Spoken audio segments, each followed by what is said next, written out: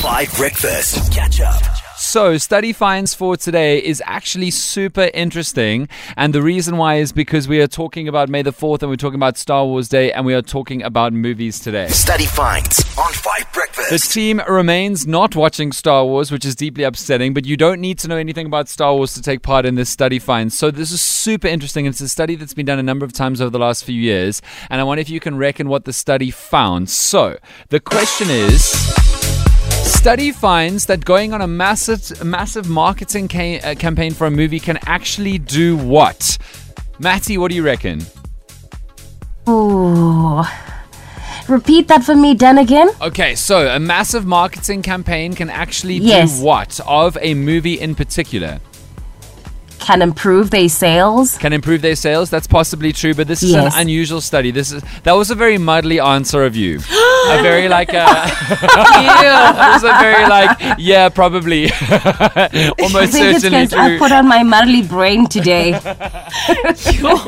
No, Muddly, I'm not being rude. I'm just saying that I try to give studies that have interesting or surprising answers, and you very often are like, well, yeah, but the obvious answer is also definitely true, and that's absolutely right. So thank you, Matty, for that. It is almost certainly true that doing a big marketing campaign will improve sales. Now, Muddly, how about something more surprising than that?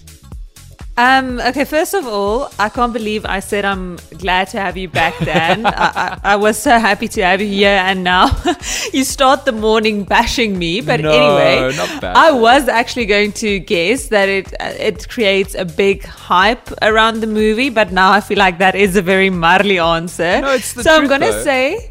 Yes. I'm gonna say the opposite. Okay. Maybe instead of creating a big hype and making people excited, people get over it because they feel like, again this movie.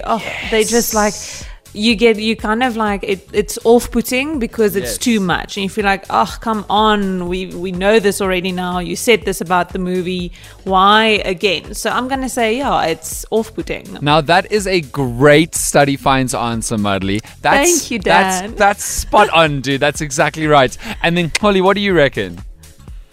Yeah, I mean, I was also going to go with the traditional answer of marketing creates more awareness, so you pull in the numbers. But since you said it's something quite different, then I'm going to say then it causes some sort of disappointment because people are looking forward to something that you've over-marketed.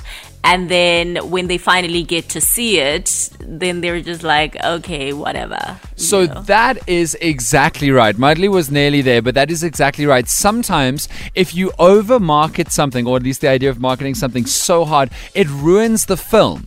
And this happens often. It's happened for the latest Star Wars. It's happened for a few Marvel movies. But particularly because if you market something so hard, it firstly often gives away the whole film. But it secondly often just ruins the vibe. It's just like people are like they then watch it and it can never match up to the hype. I feel like it's kind of like going on a blind date with someone and your friends have set you up on this blind date. And by the time you actually go on the date, they've basically told you that this person is God.